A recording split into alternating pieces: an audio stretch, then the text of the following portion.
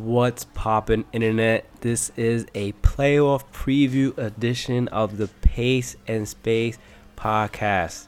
We've been gone for a little bit, but we came back. We brought the fire. We brought the heat. We brought a jam-packed episode for you. And I am, as you already know, your good friend and host, Calvin. And with me, as usual, is my co-host, Leif. Leif, what's going on? Man, we are finally here. We're finally ready to talk some playoffs. Great regular season, though, but, hey, I'm ready for some real action right now. Yeah, me as well. Great regular season. Phenomenal. Lots of surprises, lots of disappointments. It really was a good point to remember how you can kind of think how the season's all sewn up and this team's gonna run away with everything, but it was really good lesson in just letting the season play out this year. Yeah, I mean, it had to, and I'm glad that the regular season was good. We also had some action on yesterday and Wednesday where those games actually did count for a lot of teams. Man, So, yeah. I mean, it made for a good final night of the regular season, I must say. Yeah, I agree. There was tons of intrigue last night. There was still some final shuffling going on the playoff seeding. And with that being said, I mean, we have our playoff matchups now. We know who's going to face who, and we're going to break it down. So what we're going to do is we're going to do something a little different this week. Usually we do the dude and the dud of the week later on in the episode. But Lay said, let's switch it up, and I agreed. So what we're going to do is we're going to start off with the dude and dud of the week, and then we're going to get right into our playoff preview. We're going to start off with the Eastern Conference. We're going to start off with the Western Conference, and then we're going to do our finals predictions. That's right. So without further ado, Leif, let us know who is first and foremost the dude of the week. Do I get a little drum roll? Okay, yes. Thank you. It's tradition now. Yeah, I'm looking forward to it. You don't do it, then it's like it doesn't really count. I got you. Gotcha. All right, dude of the week, it's got to go to Andre Ingram. Yes. It has to go. What a feel-good story. I mean, 10 years in the G League. 10 years. 10 years, and they asked him, why did you stay in it? And he said, I thought I was always close. And, I mean, what an opening night. I mean, 19 points, 3 rebounds, 3 blocks, an assist. He went 4 from 5 from 3. Yeah. I mean, talk about ready to go. That was a performance where somebody literally played from their heart, from their life. But they poured their life into that game, into that performance, Exactly. And then, I mean, he played the final night. He played 30-something minutes. He had 5 points, 6 assists, 3 rebounds, 2 steals. I mean, not a bad stat line when you think about it. No, I mean it's that a was really fine. good story. It was fine. I mean, we weren't expecting him to, like, all of a sudden become, like, an MVP candidate or anything. But, I mean, he had the storybook debut. That was about as good as it could have went. And, he got to basically make as much in these 2 games as he did, like, his whole time in the G League practically. Exactly. G League, they make, $19,000 a year. And Yeah. he made almost $14,000 just for those 3 days. Yeah, it's true. So it was nice to see him out there. It was nice to see his wife supporting him. It was a real good story. I'm not sure where he goes from here. Yeah, that's the tough part. Hard to see where he goes from here. I mean, hopefully it will lead to him, having some more call-ups. Like, he gets a couple 10-day contracts over the next couple of years at least or something like that. and that would be cool. It would be. I mean, even if the story ended here, where he decided that, you know what, now it's time for me to retire, and you retire as a Laker, haven't been on the team. Right. I mean, that you've reached your goal. Agreed. Agreed. I mean, yeah. Even if this is where it stopped, it was a great story. So I love it. I love your choice for Dude of the Week. Shout out to Andre Ingram. Very, very inspiring story. And so who's your dud? Who is your dud of the week? My dud of the week goes to several people. Several people. I Okay, group this is I interesting. I grouped them up. I grouped them into a whole bundle. My duds of the week goes to everyone hating on Westbrook for trying to get to average that triple double. I like that. I did not see that coming. I like it. I really Right. I, do. I wasn't gonna tell you about that one. I was holding it, Yeah. but I like the way he responded. If someone wanted to get 20 rebounds, they're gonna get 20 rebounds. They're gonna get 15. They're gonna do what they can to get those numbers. And the fact that he got those numbers, we can't hate on it. So why are they making a whole thing out of it? Yeah. And to me, that's really annoying. Yeah, I appreciated the point he made because everyone started talking about, oh, he's stat padding, that is bad for the game. But he posed a very real point. He said, if you could get 20 rebounds, why wouldn't you? And it's one thing to say, oh, he shouldn't do that, he should do this, he should do that. It's a whole nother thing for you to put yourself in the game, and if you're feeling it, if you're getting the numbers like that, why would you stop? Exactly. Why would you? So I mean, yeah, we like to kind of sometimes, and not me and you, I shouldn't even say we, a lot of people in the media like to kind of take out this human element, and they want to make it just stat lines and spreadsheets, and it's all about efficiency and your plus minus. But so many of these players are not thinking like that on the court, and it's not their job to think like that on the court. Their job is to play the best they can and play as hard as they can.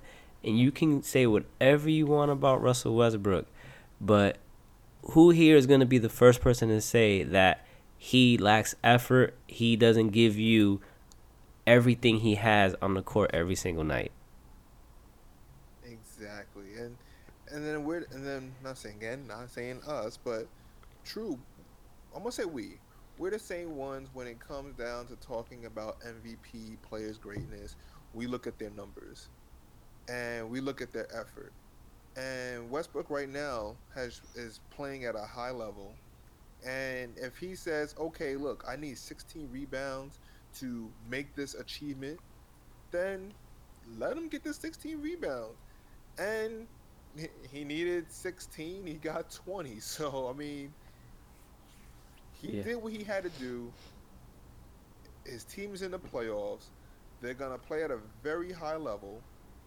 So what's the big deal? And that's why I feel like all those hating, I'm talking about media, I'm talking about people. I've heard other people say, it's selfish. These are the same ones when you talk about a player and what they do, they always want to talk about the stat line. Man, let Westbrook do what he did. Let him do what he has to do. These are the same ones who are like, I don't know how he's gonna do when he's playing with Carmelo and Paul George, and he's played well. Right. So let it be. Let it be. Yeah. Can't say it any better than that. I mean, that's a good point to lead it off on. Leave it at. I mean, a lot of this too is, it's just backlash from him winning the MVP last year. So all of the people that feel like he shouldn't have gotten the MVP over James Harden, him averaging another triple double is just kind of triggering them, and they wanna, disparage or belittle the achievement. But let him have this. This is historic. This is something special. This is something nobody else has ever done in the NBA. And it's his achievement. He's not taking an MVP trophy out of anyone's hands this year. He's not taking money out of anybody's hands this year with it. It's not damaging anyone else. It's not damaging anyone really for him to make this achievement. He didn't do it in spite of his team's playoff chances. In fact, this run he went on that got him to the point to average a triple-double again is part of what has saved their season in the second half of the year. So I think everyone just needs to have some perspective on it. It's historic. If it's not your cup of tea, it's not your cup of tea, but don't act like he didn't just do what he did, which is achieve history. Yep, so for all those haters, stop hating. Yeah, exactly. Stop hating. Right now, appreciate what you're looking at. Appreciate what you're witnessing. Agreed. So I like that. So, dude and dud of the week, we got it out the way. We're ready to go now. We've got our fully loaded playoff preview, and we're going to start with the East. We're going to start with the Eastern Conference. We're going to get into all of these matchups, and we're going to finish this off with our first-round predictions. So by the end of this segment, you'll know who we think is coming out of each matchup in the first round. Sounds good. Let's do it. So I have to start this off with a tweet that lends us to talking about probably the team with the biggest spotlight on them as we head into the playoffs, and that's the Cleveland Cavaliers. I saw this tweet. I tried to find a tweet so I could say who posted it, but I couldn't find the tweet again. So sorry, I'm not giving them the name credit. But there's a tweet where they ranked all the playoff teams by average age, 1 through 16, and the Cavaliers ranked 16th. So they're the oldest team coming into the playoffs. And then the following tweet ranked all teams 1 through 16, all the playoff teams in terms of salary, and the Cleveland Cavaliers were the first team on that list. So they're the oldest, most expensive team heading into the playoffs. What do you think about that, Leif? It is a very startling thing when you think about it. Shocking, actually. And at the same time, they did enough to get to this point. And so while it is shocking, while it is surprising, do I think that's going to play against the Cavs? I don't think so. Not yet. Okay. Well, so let's get right into their matchup. So the Cavs. Do you feel like it is? Well, let's get into it. Right. So the Cavs, I mean, by far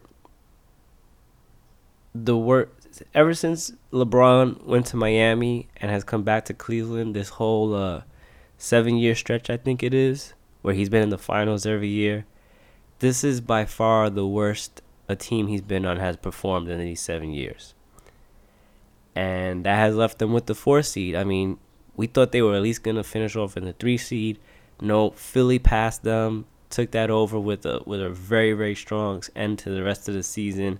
So now they're in the 4 seed, and they're actually going to play the team they played last year, but it's a much different scenario this year as they go up once again against the Indiana Pacers. I think last year it was the 2-7 matchup or the 1-8 matchup when they played each other.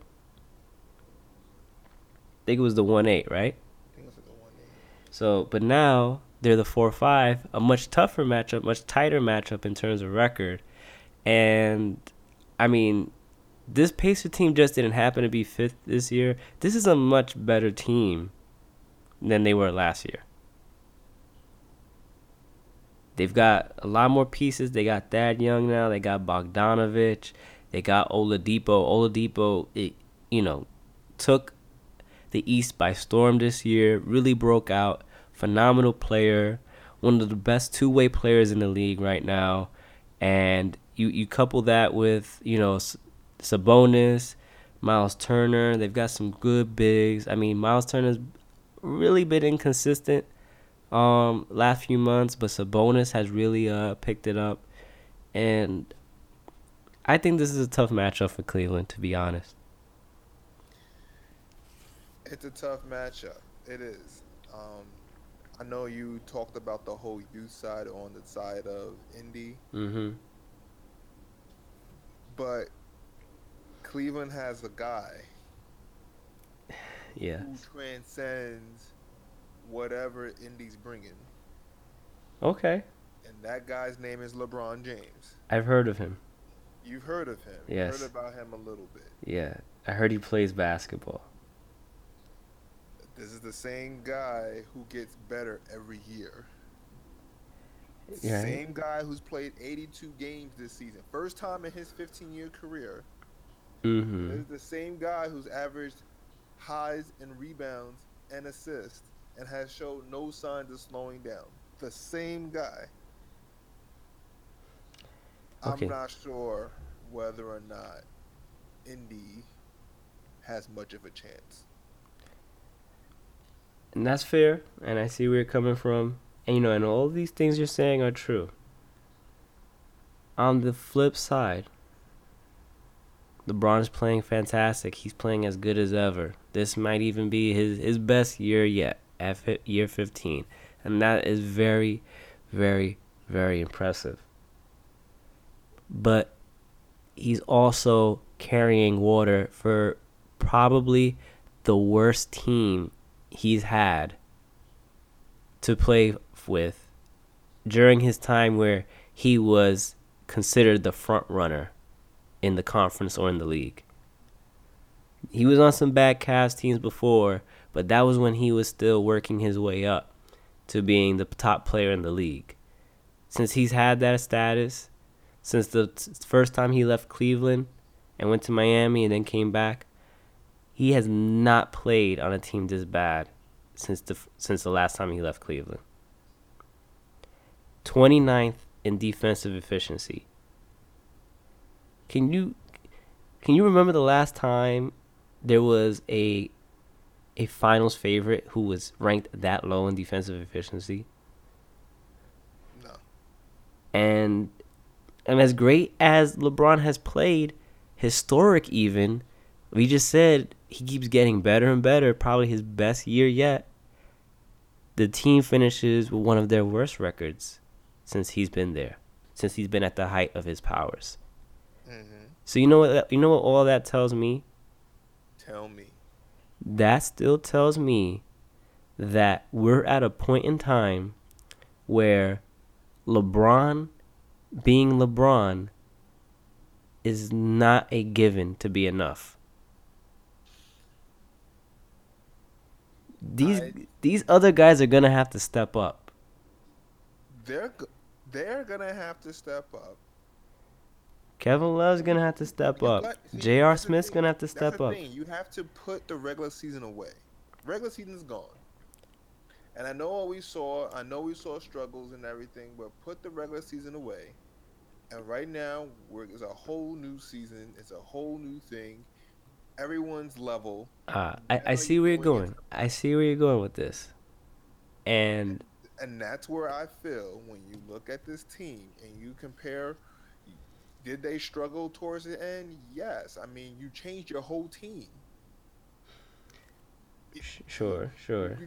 You changed your whole team.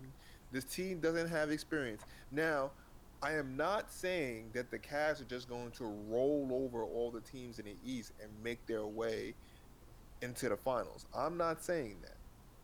But I think the Cavs have enough in them to show up for a series against Indy and win. I mean, they should. They have to.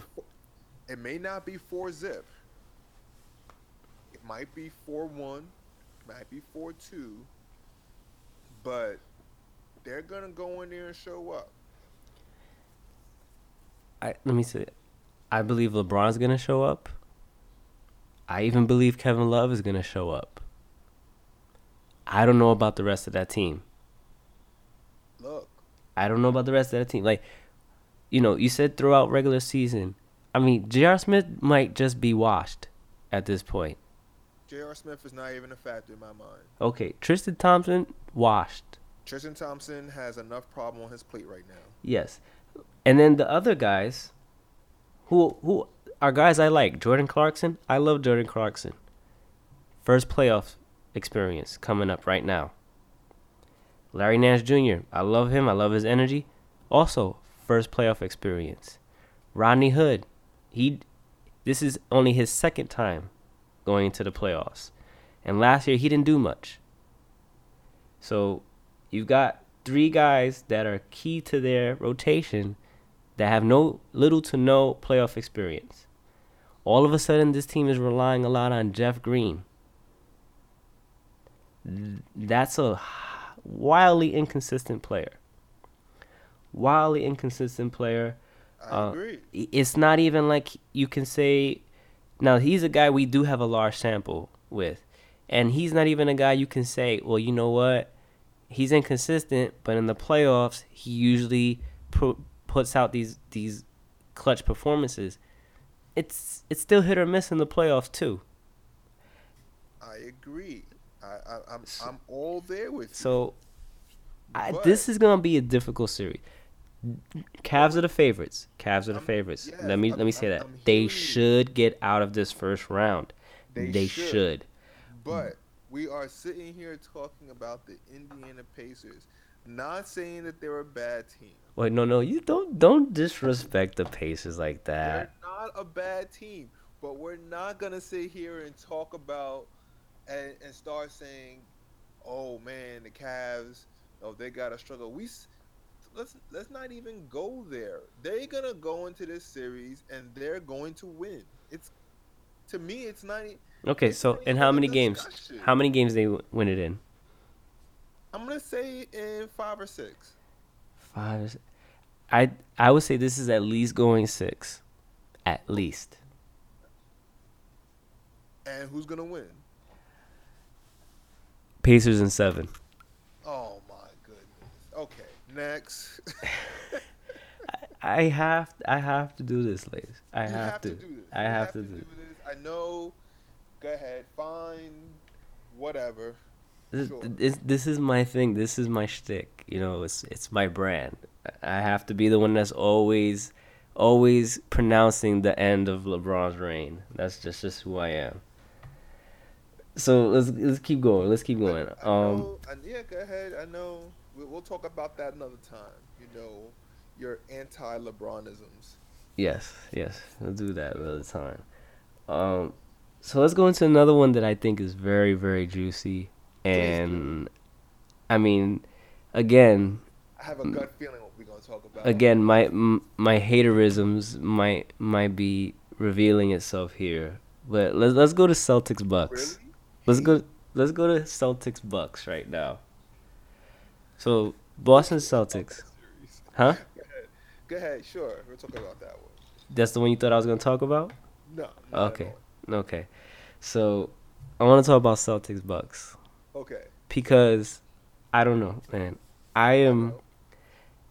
The Bucks are a mess. They're a disappointment in my eyes for falling to the 7th seed. I thought they would have did much better this year. The coaching upheaval, the bad defense, it was all pretty disappointing this year. Now, having said that, we're going into a playoff series where the Boston Celtics don't have Kyrie Irving, don't have Gordon Hayward, don't have Marcus Smart,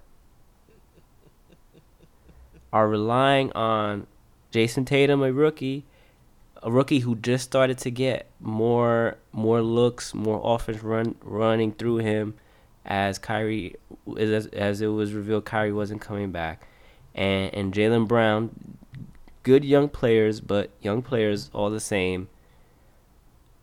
A smart defensive anchor in Al Horford, but not someone who's going to take over a game offensively. This is the situation they have. And they're going up against a team that flat out has the best player in this series. For all of Milwaukee's faults, Giannis Antetokounmpo is by leaps and bounds the best player in this series. Absolutely. And this is the first time I think that the Bucks and Giannis are in the playoffs, and he's clearly the best player on the court. Last year, we realized he was the best player on the court when they played that Toronto series, but no one was expecting him to be. Everyone was expecting DeRozan or Lowry to be the best player on the court, right? Right.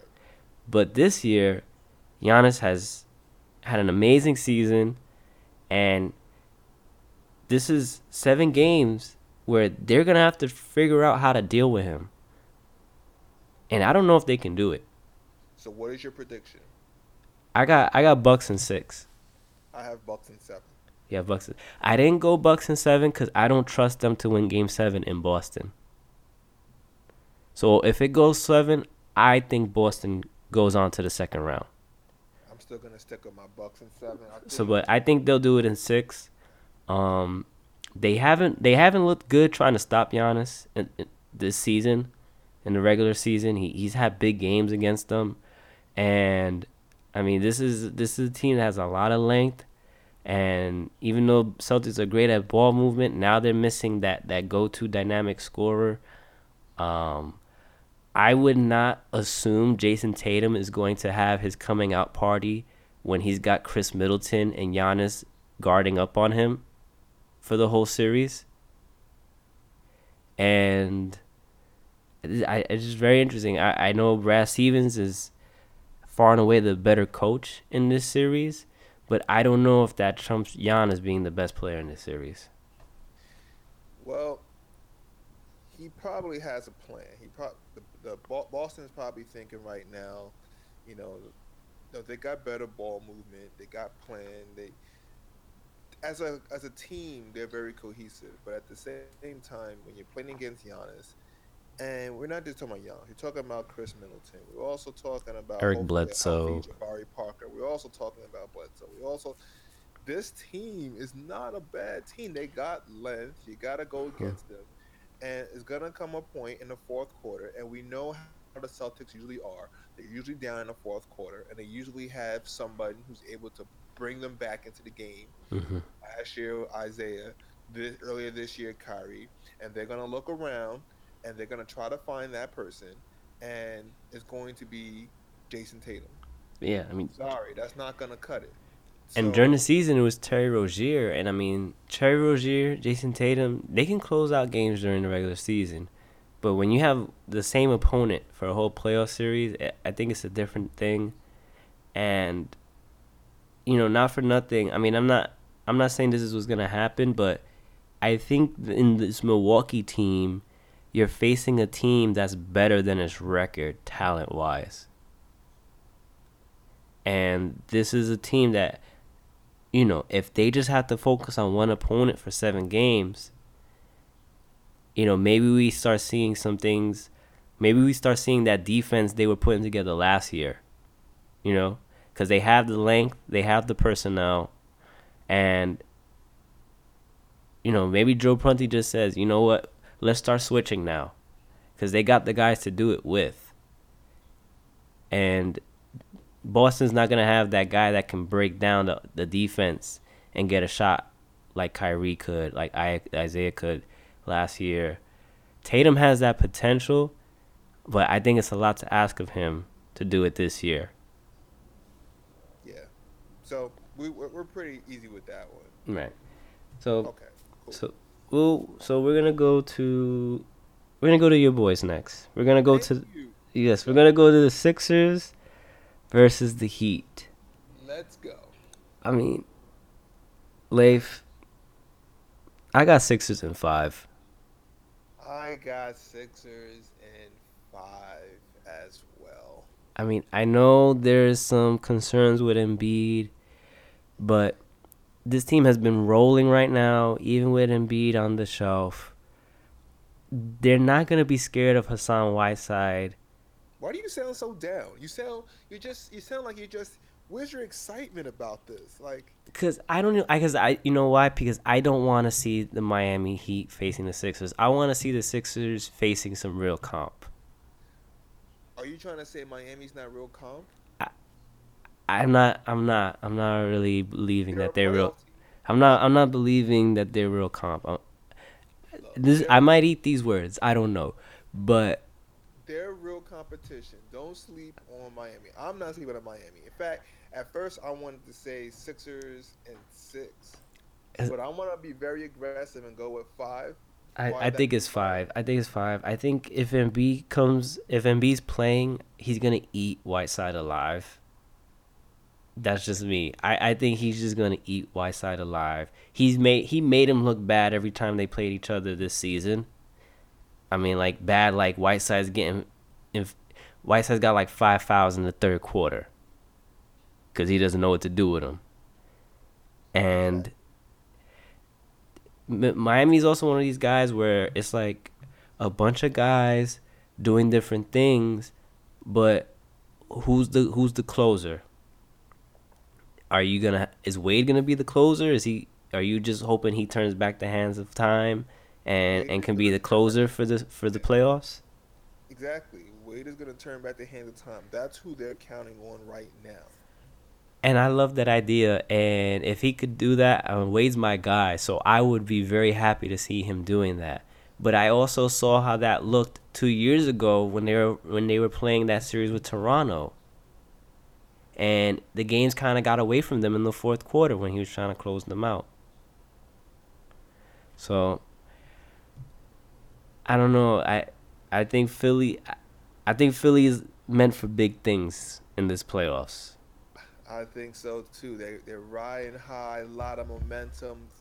This is a very underwhelming, underachieving, disappointing Eastern Conference. And all of a sudden, these young guys are clicking, have put it together, and I mean, except for a messed up cheekbone, are 100% healthy and rolling right now. Exactly. That's the only thing slowing him down right now. Embiid said he's not going to be ready for Game 1, but he expects to be ready for Game 2. You're looking at Markelle Fultz, youngest player ever to get a triple-double. I saw that. Still can't shoot, but he can get triple-doubles. You know what? He can't shoot, but he is sure driving in and making his layups, showing some aggression, I mean, yeah, the athleticism showing out. The athleticism showing out right now.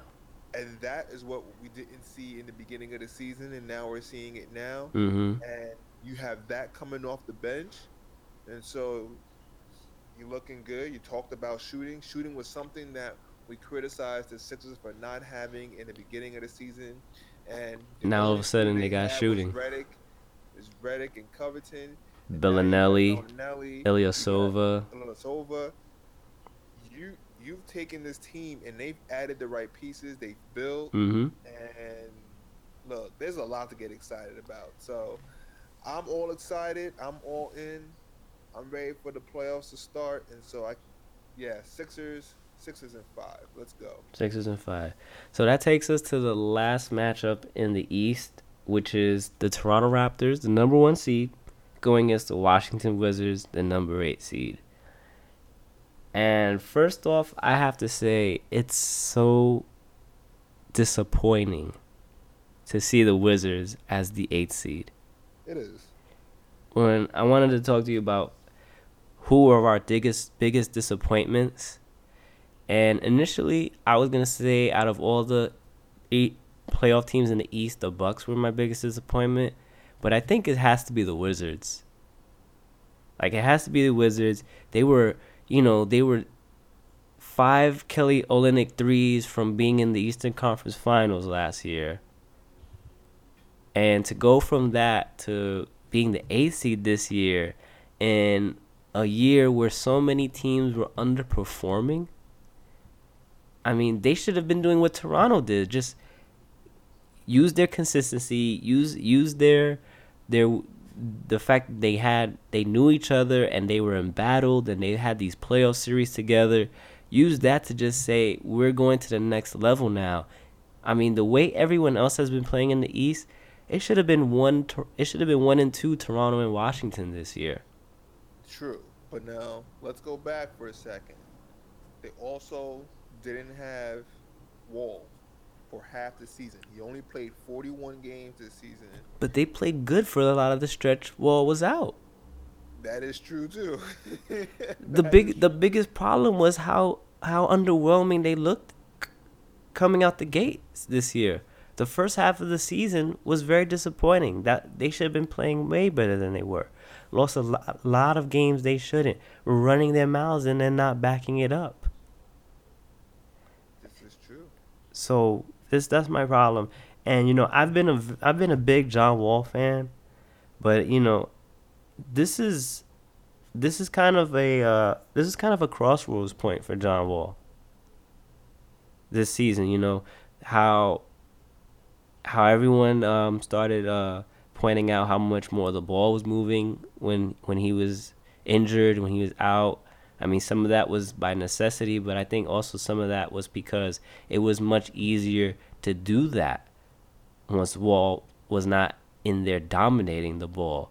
I mean, if it was just something that wasn't their team, what the team wanted to do, you could have easily seen Bradley Beal going iso ball and controlling the ball.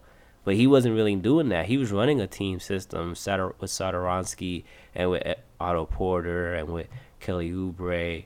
And I mean, this is a year where they got improvements from Otto Porter. They got improvements from Kelly Oubre. They got a guy step up out of nowhere in Tomas Satoransky. And despite those gains, they finished worse. And I know some of that comes with the fact that after a while they did get exposed for not having John Wall. But John Wall came back and they still lost games that they shouldn't have lost. Like that game to, what was it? They lost to the Magic, right? The other day? That should have never happened. Should have never happened. So I say all that to say that even though this team has a lot of talent, and this should be a very dangerous 1-8 matchup, I'm giving it to Toronto. I think Toronto, 6 games max, they're on to the next round. You're doing better than me. We got Toronto in 5. I have Toronto in 4. You sweep. This is a sweep. So you just feel like Washington's gonna disintegrate under their own terrible team chemistry. The Raptors right now are just on another wavelength. So, and I don't even think Washington's there. And look, I hope I'm wrong. I hope that they at least get a game. But nah, I can't even see it. And I don't have too many sweeps in my mind. Right. And I usually don't say a sweep. But that's your first sweep of the night so far. Toronto in 4. Toronto in 4. Wow. Okay. So that's our first round prediction. So we both have Toronto advancing over Washington. Leif says in 4. I say in 6. Leif has Cleveland beating Indiana in how many games? I said 5 or 6. 5 or 6. Which one you feel stronger about? 6. 6. Okay, so you got Cleveland in 6. I got Indiana in 7. Sixers, Heat, we both said Sixers in 5. And then Milwaukee and Boston, I said Bucks in 6. You're saying Bucks in 7. So that's how the East plays out. Now let's get into the Western Conference matchups. And I'm going to keep it real simple, and I'm going to just start off with the 1-8 matchup because I want to talk a little bit about Minnesota. Because Minnesota needed to get in on the last day. They basically played the team that could have took their spot. It was the Nuggets versus the T-Wolves. Basically, whoever won that game got into the playoffs as the 8th seed. And, fortunately for Minnesota, they got in. They ended this 13-year playoff drought They finally got back in the playoffs again. But despite that, I wanted to ask you, how do you think Minnesota should feel about their season? This might surprise you that I'm going to say this. I think they're going to look at their season as a success. You know what, though? Objectively speaking, taking all context out, it's a unanimous success. Like, there really shouldn't be no debate to that. You end the 13-year playoff drought. Your first year where you made a significant move to turn into a playoff team, you became a playoff team. You made those moves. You got Jimmy Butler. You signed Taj Gibson. You signed Jeff Teague. You brought in those veteran guys to pair with your young guys. And so you have a young core that you're finally getting into the playoffs with some great veterans around them. That's a success. Having said that, with the talent on this team, with the way they were playing at one point, they should have been a higher seed. No. Like, this should have been a top 4 team in the West. I understand that, but here you go. I know, Jimmy Butler injury. No, not even. You say it should be a top 4 team in the West. Mm-hmm. In my mind, we can't even say that they're not, because only 2 games separates the 3rd to the 8th seed. I see where you're going. It's just there are a few bounces of the ball right, and a buzzer beater away from being the 3rd seed. Right. If Jimmy Fair. Butler doesn't get hurt for all that time, they probably stay the 4 or 5 seed. Exactly. Yeah. No, you're right. You're right. So I can't even look at it and say, man, it was a failure. It wasn't. They're in the playoffs, and I remember for a while on this pod, we kept talking about, oh man, the Wolves, they're 3 now. Oh man, look at Thunder, they're 3. Jazz, they're 3. Look at the Pelicans, now they're 4. It's been going round and round this whole time. It has. And so for the fact that the Wolves got in, I'll take that. I don't think their season is as disappointing as some other teams who've made the playoffs. You know what? That is true. That is true, and that's fair. And I agree with you. Actually, I agree with you. You know, I am personally a little disappointed. I do feel like this team is better than being the 8th seed. I mean, having said that, I don't think they have any chance against the Rockets. No, not at all. To me, I think it's Rockets in 5. I go Rockets and 5. Yeah. Yeah, it's. Yeah. For one, Jimmy Butler's back, but you can see he's not 100%. And what made this team as good as it was when they were the 3 or 4 seed in the West was that Jimmy Butler was playing at a level, at an elite superstar, top 5 MVP voting level. And if he's like 70, 75% right now, that's not enough to really give yourselves even a fighting chance against this Houston team. They needed Jimmy Butler at 100% because you can still see that Towns and Wiggins, they're just not ready yet. They're just not ready, especially Wiggins. And, I mean, Tibbs all year has never really shown any willingness to put together an offense that has Towns be the focal point of it. So, given those factors, and then also the fact that they're not a good defensive team, and James Harden and Chris Paul are going to pick these guys apart in the pick and roll. Non-stop. I mean, they're just going to obliterate them. It's not even going to be fair. It's not even something where Tibbs can, kill these guys with his rotations, because this is for as much pace and space we talk about with Houston, this is a very ISO-heavy team. James Harden is like the leading player when it comes to isolation points. Chris Paul runs a lot of isolation. He runs a lot of pick and roll where he gets himself open. He breaks down his defender. I mean, they do this 5-out thing where there's nobody at the basket, and if they try to do something where they keep Towns in the paint, they're gonna put him in pick and roll where he has to guard Chris Paul or James Harden on the 3-point line, and that's not gonna work. That's gonna be brutal. He's gonna break an ankle out there. Yeah, it's just not gonna work. So I mean, this Houston team has much bigger aspirations, and while this is a scrappy, tough Minnesota team, I don't really see them posing much of a threat.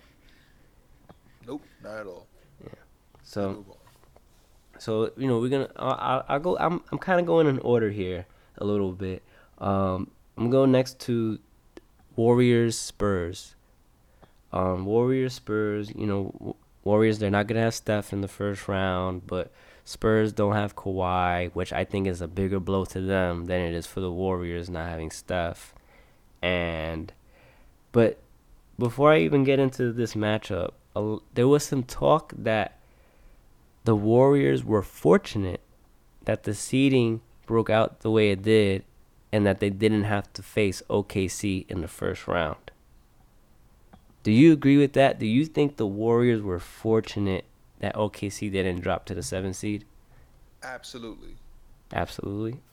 Okay. Why you say that? Why you say absolutely? Because they don't want to play OKC. They can't play OKC right now. Nope. That's a first round matchup that they're not looking for. They're looking for an easier first round matchup, and playing OKC without Curry. Yeah, that's tough. I mean, for all their faults on defense and for all the inconsistency they have as a team, that being the Thunder, OKC was probably the one team that was going to smell blood in the water and go for it, against this Warrior team. San Antonio Pop, I mean, he knows how to exploit a team too, but this year he just doesn't have the horses to do it. Nope, he doesn't have it. So even though this is like the second worst potential matchup on paper for the Warriors with San Antonio just doesn't have the personnel. Now, I'm going to leave some leeway out here because I don't really trust this Warriors team without Steph Curry. I've talked to you about this before. I am adamant in saying that Stephen Curry is the best player on the Warriors. Stephen Curry is the most important player on the Warriors. When Steph Curry is on the court, this is still an elite team. This is still a title contending team. When it's KD in charge of this team instead of Curry, I just don't see that same definite ceiling.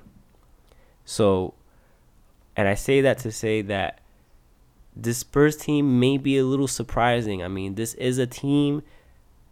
It's different last year when they lost Kawhi, because this is a team that has had LaMarcus be the guy all year, and they know how to play that way. And they've got a lot of good players that know their roles. I mean, they don't have the elite talent, but they've got a lot of scrappers. The one guy who could make an interesting difference in this series, if he's ready for that moment, is DeJounte Murray. If DeJounte Murray, if he has like his coming out party in this series, then I think Spurs have a chance to win this series. Because, Quinn Cook's not going to know what to do with DeJounte Murray. DeJounte Murray's got like 2 or 3 more inches on him. He's a super athletic guy.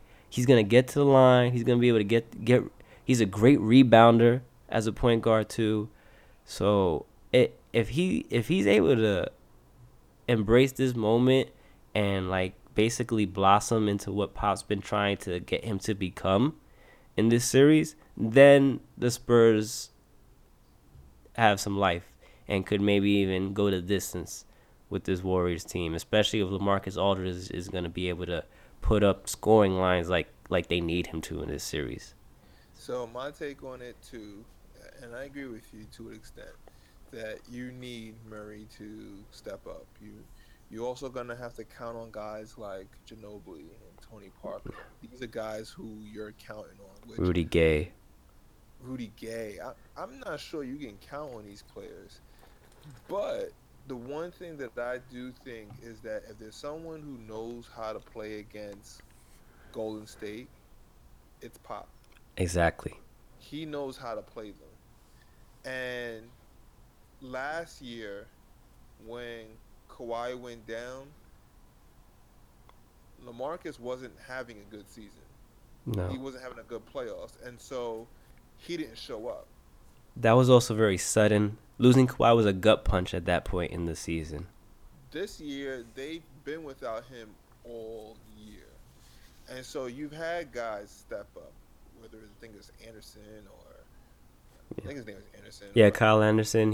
Kyle Anderson. He had a solid guys season. Like him yeah. Step up. So now you're gonna start to see these guys play more, stretch the floor out, and try to match them shot for shot.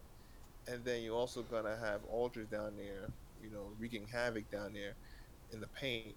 You have, at the same time, this isn't a matchup that I think it's going to be a sweep. I don't think it's going to be a sweep. I don't think it's going to be a blowout. I think it's going to be a closer series than we might expect on a per game basis. Right. I agree with that. I think, per game, it's not gonna be really like a blowout or like winning by 10. Like, Warriors are probably gonna have to close out these games in the last minute. Right. So yeah. Pop knows how to play KD. Pop knows how to play LeBron. Right. I mean, except that KD is a different guy. KD can shoot. LeBron, they dared him to shoot. Right. So I think having said all that, I'm gonna go with Warriors in 6. This was kind of like the hardest one for me really to form an opinion on, because I'm not really too crazy about the Spurs not having Kawhi, and I'm also not that crazy about the Warriors without Curry. So I was kind of just really like I was kind of down on both teams when I looked at this matchup, but end of the day, I'm gonna say Warriors in 6 because they have to beat this team. They have to be able to beat this team as they are currently constructed. I mean, if they got bumped in the first round, that would be brutal. That would be brutal. I don't see them getting bumped, not like that. But I'm with you. 6. Yeah. All right. So I'm gonna jump in. I'm gonna go to. Honestly, I don't know. Maybe I should just go in order because the 4-5 is actually my most enticing matchup. That's the one I'm excited about the most in the West. But I am the second one. The one I'm the second most interested in is the 3-6 Blazers versus Pelicans. And the reason this is so fascinating to me is the Pelicans are 16, but the Pelicans also have the best player in this series in Anthony Davis. But they don't have the best player where it's like they're running away with that, because Damian Lillard is up there too. And these are two of the hottest teams in the second half of the season going against each other. And so I just find this matchup very interesting because you got Lillard and McCollum, but then the Pelicans, I mean, for all we said about their lack of talent on this roster and how Anthony Davis is kind of carrying them, the Pelicans actually have the perfect backcourt to be a problem for Portland. Jrue Holiday and Rajon Rondo are exactly the type of backcourt you would want to go up against a team that has Damian Lillard and CJ McCollum, don't you think? They are. So it's like extremely fascinating because on the flip side, Portland really is not prepared to handle Anthony Davis up front. I mean, who is, right? So Nurkic defensively, that's gonna be a problem for him. It's gonna be a problem. And I know you're just sitting back, you're kind of observing this. I mean, end of the day, I'm picking Blazers, but I don't feel good about it. Gotcha. So here's my take on it. I think that in order for the Blazers to win this game, Lillard and McCollum are gonna have to go off. Right. I mean, And that's their team structure in general, anyway. they have to go off.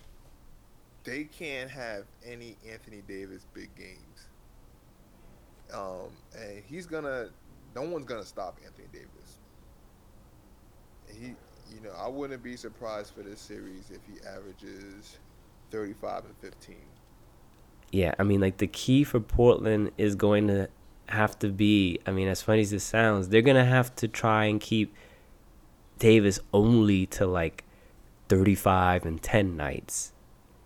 And just hope he doesn't have, like, 50 and 15 nights on them. Which he could do. Yeah. My worry about the Pelicans, though, is the rest of the roster. I know I'm not worried about Jrue Holiday and Rondo. Anthony Davis is gonna do him. I mean, they do have Mirotic, which is Mirotic was a good pickup for them. It's a good pickup, but after that, I kind of start to say, Right, which is why I ultimately am picking the Blazers. But I mean, playoff Rondo is still a thing. I mean, Rondo is still a thing. Chicago almost upset the Celtics last year before he got hurt. But you also got Dame Lillard, C.J. McCollum, Nurkic. You also got Harkless and Turner. I mean, you got Jrue Holiday's really good too, though. I mean, everyone laughed at the contract Jrue Holiday got, but now we're almost at the point where we're like criminally underrating how good Jrue Holiday is. Jrue Holiday, he's a two-way player. I mean, a lot of people are talking about him, like a lot of basketball people, like media guys that know what they're talking about. A lot of them are talking about putting Jrue Holiday like second team all defense this year. And he's had like his best offensive season statistically, 19 points per game, still getting around 6 assists per game, even though he's not the main playmaker. That's been Rondo for a lot of the season. He's really picked it up on his three-point shooting, just his all-around offensive game. I mean, when you look at like, second options on teams, and you look at what those guys are producing, I mean, if you just took the names off, you would be like, wow, man, and whoever this guy is playing next to Anthony Davis, this is a legit number 2 option, and it's Jrue Holiday. Yeah. So, but the depth is good, but the thing is, you stop at the depth. The depth is what gives you pause. They're Solomon Hill. They're gonna need him to be a solid contributor, and that's an open question mark. And then Etuan Moore, Ian Clark, those guys are gonna be good coming off the bench. But when the other team is Portland, and they've got Lillard and McCollum, you're probably gonna need Holiday and Rondo on the court as much as possible. So that kind of takes away the only depth you really have, because your depth is also in the backcourt. Right. So, long story short, I think Blazers gonna go. They're gonna go to the next round. Lillard and McCollum, I mean, it's gonna be difficult for them, but I think they're gonna be able to do enough to win the games. And then, Nurkic, Evan Turner, Mo Harkless, the rest of that roster, they're solid contributors. Zach Collins, he's been coming on strong in the second half of the season. That's another big guy. So I think the fact that Portland can even go too big like they could actually play like Nurkic and Zach Collins together, that might be the edge they need in order to overcome what New Orleans is able to do with Anthony Davis. Yeah. So with that said, I'm going Pelicans in 7. So Pelicans in 7. I think I'm gonna say Blazers in 7. Like I Sounds said, good. I'm going Blazers, but I don't feel good about it. So now, the 4-5 matchup: the Oklahoma City Thunder versus the Utah Jazz. That's what we all came here to talk about. Not really, but Not really. but we're gonna do it. But I feel like this is a great series. There's a lot of things that interest me in this series, and I'm really impressed with this Utah team. First and foremost, Donovan Mitchell is amazing, and it's going to be very, very interesting to see how he performs in a playoff series. I mean, it's impressive and uncommon enough for him to be the leading scorer and focal point of an offense during the regular season that was playoff worthy in terms of record. It's even another level to then go into a 7-game series and be the focal point of offense as a rookie. So there are concerns with that. Having said that, and I know this is crazy, Leif. I know after everything we've talked about all season, after everything I've said about these teams, I'm picking Jazz to win this series. In how many? Jazz in 6 because I do not see Utah being able to pull out a Game 7 in Oklahoma City. Okay. Fair.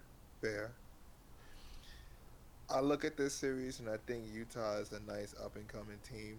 I like what you have there on that team. Mitchell's playing great. Rubio. Yeah. I mean, he's playing on a high level. Gobert, another high-level guy. Yes. This is a team that you have to like. You have to really like this team. Jay Crowder woke up from the dead once he got traded over there too. That's another wrinkle. It wasn't done. It was just the way he was in Cleveland. Yeah, for whatever reason, it didn't work for him in Cleveland, but he went to Utah. Utah knew how to use him. I mean, I'm not surprised. I mean, Quinn Snyder he's a really good coach. They've got a lot of weapons on that team. They've got Joe, even a guy like Joe Ingles. Like, nobody talks about that guy, but he's shooting like over 40% from 3, plays really good defense, and this is a team that's what they're gonna do. They're gonna play elite defense, and they have just enough offense to beat you out. Right. And Oklahoma City Thunder, they're actually not the defensive team they used to be. Ever since Roberson went down, their defensive efficiency has cratered. I mean, as a team, it's cratered, and then individually, without Roberson next to him, Paul George has dipped really bad, like especially on defense. He hasn't been the same guy. His offensive numbers have taken a hit the second half, and it's kind of, this big three has kind of just been like a big 1 2/3 in the second half of the year. It's been Westbrook basically carrying this team, which is crazy to think he has to carry a team that has another superstar in Paul George and has another star in Carmelo Anthony. But that's what's been the case, and it's that same hero ball. And unless Paul George regains his form, unless Melo catches fire, I think the way they play is gonna fall right into the hands of Utah's defense. Okay. I do not disagree with what you said. However, I'm going to put this out there. I do think that this is a team who is going to be able to overcome the D of Utah. And I'm not saying that it's going to be easy. And I think that they're going to find a way to win without Westbrook carrying this team. One of the things that we saw, and one of the things that kind of led to this team playing better towards the middle of the season, was when you had Melo playing more off the ball, more of a catch and shoot kind of guy. That kind of worked out for them. I also kind of see um, Paul George still doing what he's doing. And I think when you put all that together, I think that's going to add to this team playing well. So I don't. I think the playoffs are going to wake up something in them that's going to change. That's going to help them change the way that they will play in the past. And I'm very hopeful. I'm very hopeful. Yeah, I can see this series going 6 games. OKC. And that's fair. So I think we're both at 8 games, but you've got OKC winning. I've got Utah winning. That's the West. We did the East. We did the West. That's our preview. So just recapping the West, we both have Rockets beating the T-Wolves in 5, right? Um, we I said Warriors in 6. What did you say? You said Warriors in how many? I said Warriors. You said Warriors in 6, right? Mm-hmm. Over I guess Spurs. over Spurs. Yeah, 6. Yeah, that's fine. Okay, 6. Blazers, Pelicans. You got Pelicans in 7. I have Blazers in 7. Yep. And for OKC and Utah, I have Utah in 6. You have OKC in 6. Yep. So I mean, this is some good. This is some good stuff. I mean, we're actually going head to head on some of these predictions. We're not just kind of echoing each other and saying the same things. I like this. I like how this is going. So we gotta wrap up this whole preview with our NBA Finals predictions. NBA Now, Finals predictions. now, is this something where we're gonna set these predictions and then we're gonna, if one of these teams don't make it in the next round, we get to change them a little bit, or how we gonna do this? Well, I mean, we're gonna have to change them because it wouldn't be much of a podcast if we're still like saying, "Oh no, like that team should have still went to the finals even though they're out." Like that's not gonna be for much of a conversation. So I think we gotta allow ourselves to come back, have our mea culpa, and then say who we think looks good and moving forward at that point. Bet. Yeah. Okay. So Who you got? all right. So you want me to go first? All right. So I have as my NBA Finals prediction the Houston Rockets facing the Philadelphia 76ers, with Houston winning in 6. Nice. Nice. Okay. That's very crazy for me to say. I'm not a D'Antoni guy. You know that. I haven't really believed in this team all year, and now I'm saying they're going to the finals.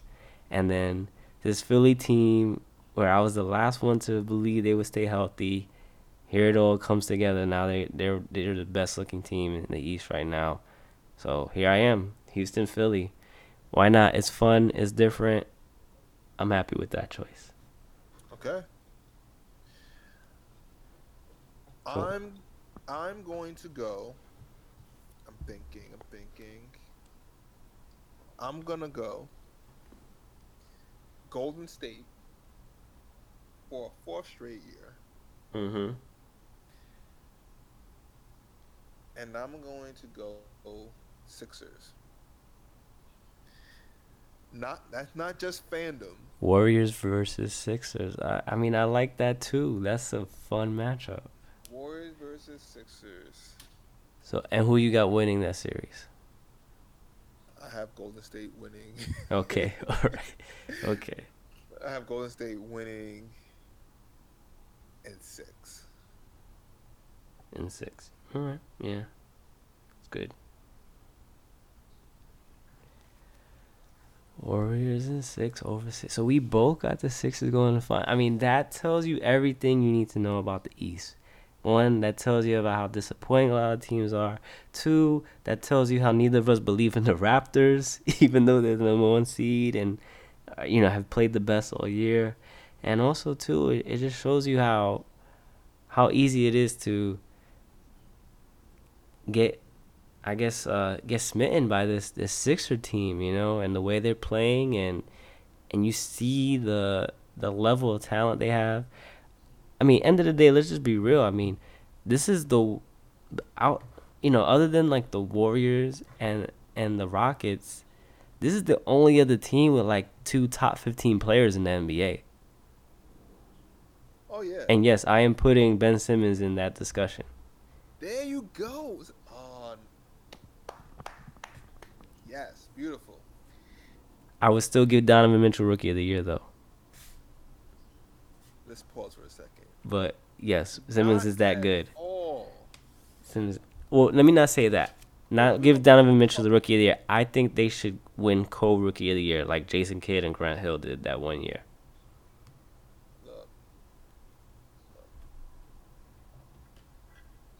I know Mitchell is trying to go and use his whole definition of what a rookie is. I'm not knocking that. I mean, it's all fair. But the first rookie to lead his team in scoring as a playoff team since Carmelo Anthony. That's not even all that long ago. That's like 14, 15 years ago. Okay, great. Good job. It's a very rare feat. It's impressive. It's a very rare feat, but you also play on a team that was a playoff team in our minds, and you playing with Rubio, who's not a scorer. You playing with Gobert. Okay, who's not hold a on. So first things first. Asking that much for him to score more points than they are. I'm gonna make it simple. For you, Liv. If Donovan Mitchell doesn't play the way he played this year, is Utah in the playoffs?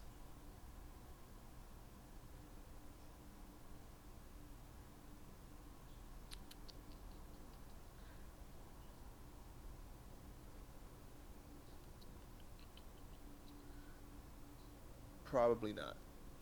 And that's the point. There have been plenty of teams where rookies have led the team in scoring, but they're like 30 wins, 25 wins.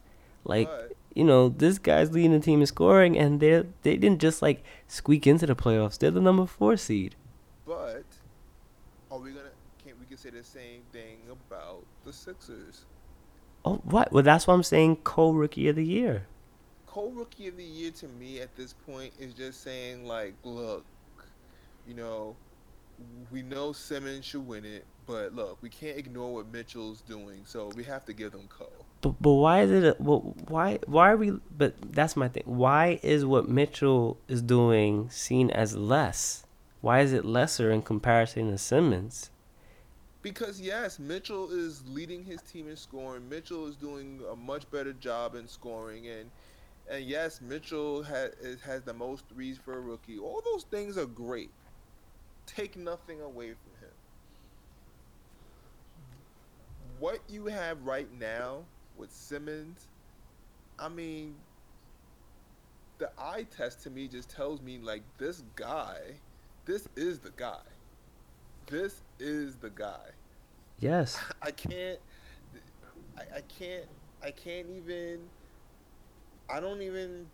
never put it up for debate. I just don't think it's a debatable thing. That's not even me being a Sixers fan. It's just me looking at it and saying there's no way I'm going to compare what Simmons is doing, what Mitchell's doing. And I'm not taking away from Mitchell. If they win co-MVP, fine. No problem. Cool, great. Happy for Mitchell, happy for Simmons. But I'm not ready for Simmons to share that award right now. That's fine. I get it.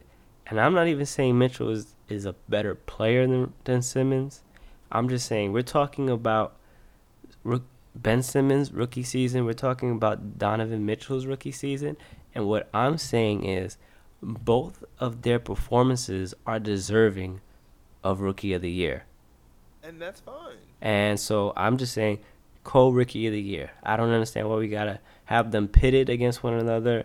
I mean, two of the greatest generational talents played the same rookie season, and they got co-Rookie of the Year. I mean, Jason Kidd and Grant Hill. I mean, if Grant Hill never got hurt, I mean, those were probably like two of the best talents of the upcoming decade, and they got co-Rookie of the Year. I thought Melo should have got co-Rookie of the Year with LeBron that year, and they didn't do it. You were saying he should have won it. You were talking about Wade. Their numbers were very similar, and Melo even took his team to the playoffs in a tougher Western Conference. That's when LeBron hate started. Yes, it all started from then. I mean, and I don't want your Ben Simmons hate to start now. But listen, I'm older now. I'm wiser. I'm not gonna take this out on Simmons. I'm even saying Simmons. I think overall, complete package, Simmons is a better player. He's a better talent than Donovan Mitchell. But if we're talking about their seasons and awards for this season, then I think they should both win it. I think they both have had Rookie of the Year worthy seasons. That's all I'm saying.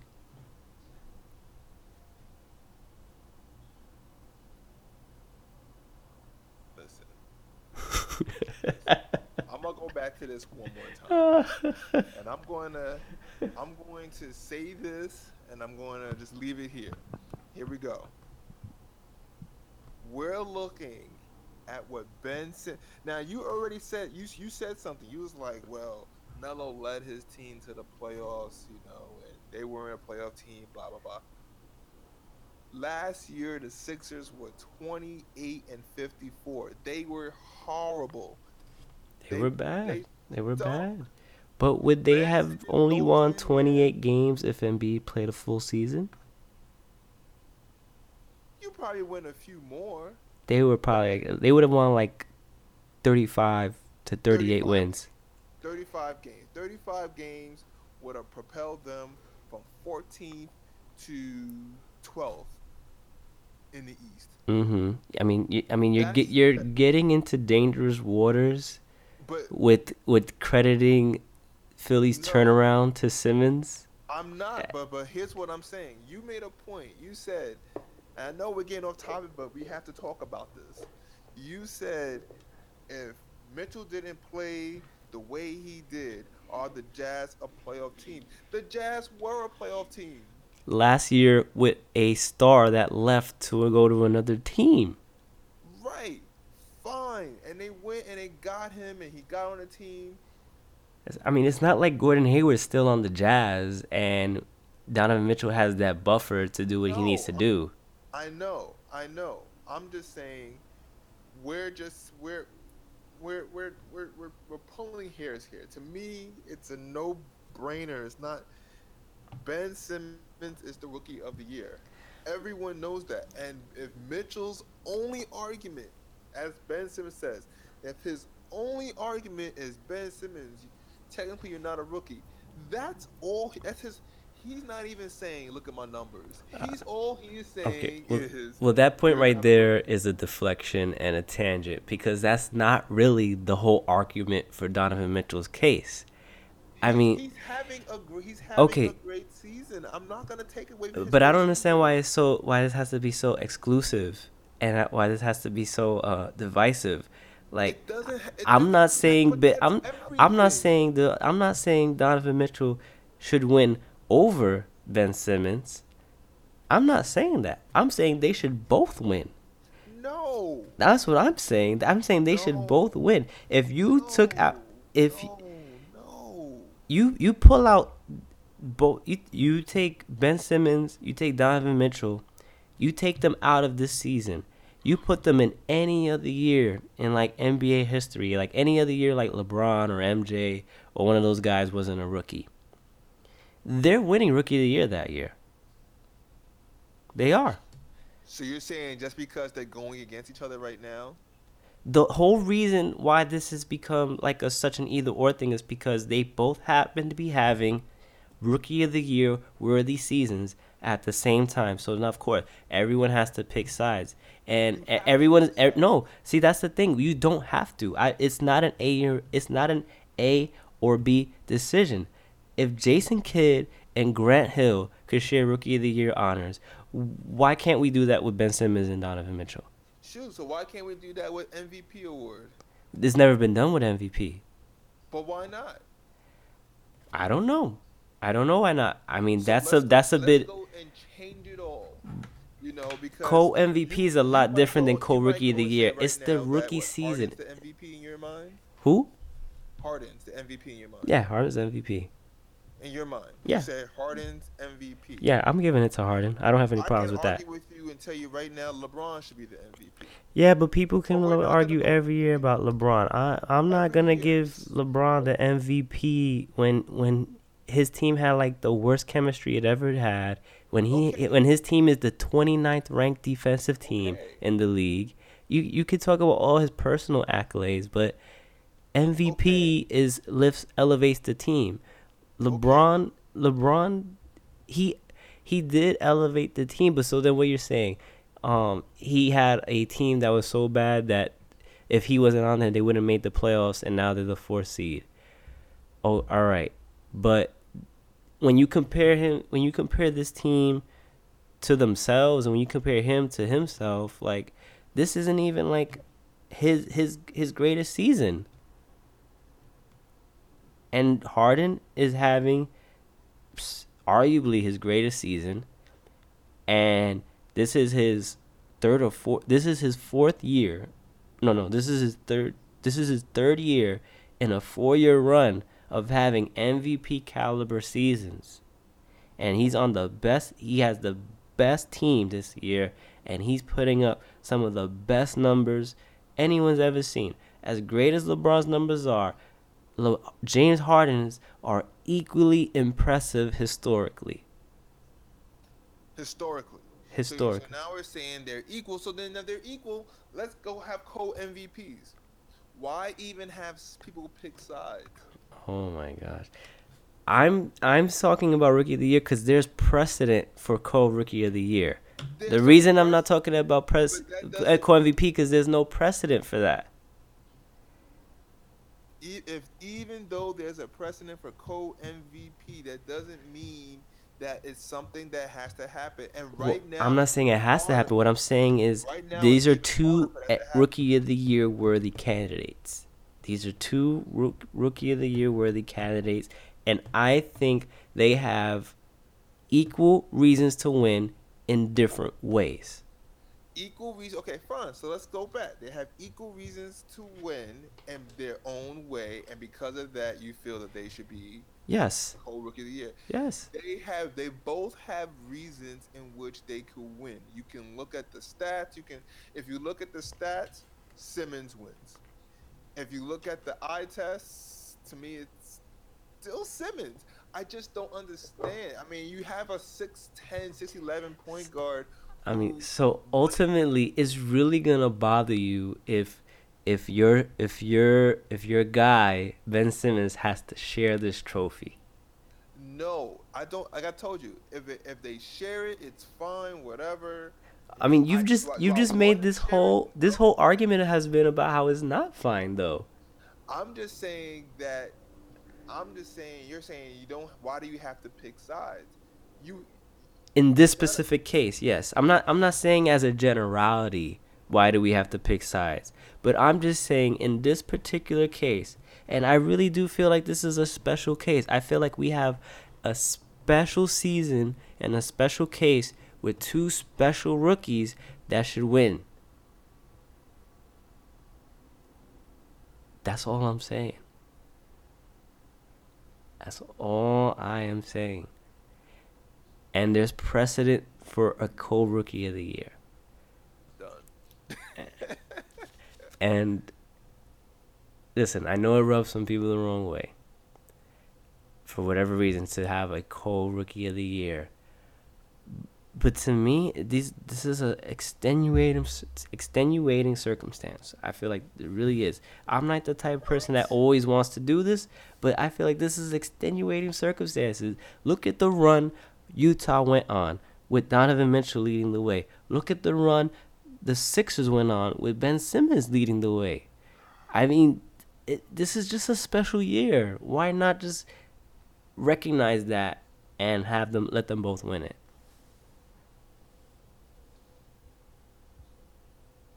I don't think they should both win it. I know there's history. I know you're gonna go and you're gonna say Grant Hill and Jason Kidd. I think there was another one. I think there was another one too. I think wasn't it Steve Francis and Elton Brand? Didn't they share it too? Possibly, yeah. I mean, you're coming off like your whole point is, but I don't like it. Like that's ultimately like the theme of your counterpoint. Like I don't like it, and just because it's like they both having great seasons. But it's not even just. But no, like calling it great seasons isn't really like getting the gist of it. Like these are two special seasons. Like it's very rare. It's very rare to have anyone in their rookie season have a performance like either player. It's especially rare to have two at this level. And I mean, and to show how great their seasons are, there are several other candidates who you could have easily given Rookie of the Year to in other seasons. Jason Tatum would have been a hands-down Rookie of the Year candidate in most other years. Kyle Kuzma could have been a Rookie of the Year candidate in other years. He had several 30-point performances, like that's doing stuff only like Magic Johnson and people like that did before. So you've got a handful of other guys that could have really been in consideration. But these guys were so great, they just killed that argument altogether. But I still feel like they're still neck and neck. And to me, they're still neck and neck. That happens. Yeah, that happens though. Like, there's a lot of times when you have series where people are competing against one another. Not series, but years where you got two top caliber players who can both be Rookie of the Year, and they pick one. But I mean, I just don't think it's one of those things where you have to go and say, look, you gotta pick one, or you have to pick both of them, because you pick both of them, you can't choose. They both have a good argument. Pick one, and I think it's Ben Simmons. Well, there you have it. I think we we'll leave it there. There. We derailed the episode enough as it is with this convo. I mean, it was fun. It was a good debate. And it was kind of related because both of these guys are in the playoffs, and these are players we're looking forward to seeing how they do in the playoffs. I mean, this was a great episode. I really loved this playoff preview. I love all of our matchup predictions, the finals predictions. All of that was great. I mean, got me mad over here. Yeah, I got, Leif is demonstrably like agitated right now. Like it's a rare sight. This was fun. I mean, we don't usually get into it like that. So this was fun. This was good. I liked it, and thanks for coming on, talking with me about it. Thank you everybody for listening. You know where to find the pod. You can find us on Apple Podcast. You can find us on Overcast, on Google Play. Check us out on Twitter at Pace and Space Pod. You can find us at Facebook as well, facebook.com/Pace and Space Podcast. Of course, as you know, you're listening to the Pace and Space Podcast. It can't be the official podcast of Kyle Kuzma right now because we're in the playoffs, and unfortunately my Lakers did not make the playoffs. So you know what, to give you an olive branch, Leif, for the remainder of the playoffs, we are the unofficial podcast of Ben Simmons. Well, why can't Ben Simmons and Donovan Mitchell share? All right, good night. That's it. That is it. I give you an olive branch, and you just smack it away. You spit on it. You like grind it into the floor with your boot. That's it. It. It's okay. We will make this the official pod, at least from my end, of Ben Simmons. Well deserved. Woo. There you go. There you go. So, everybody, thanks for listening. Leif, anything else you want to say to everybody? Man, thank you all for listening. We had a great time today. This was fun. Yeah, we had a This good was a time. lot of fun. I had a really good time. And as always, Calvin. Stay woke and stay mellow. Peace.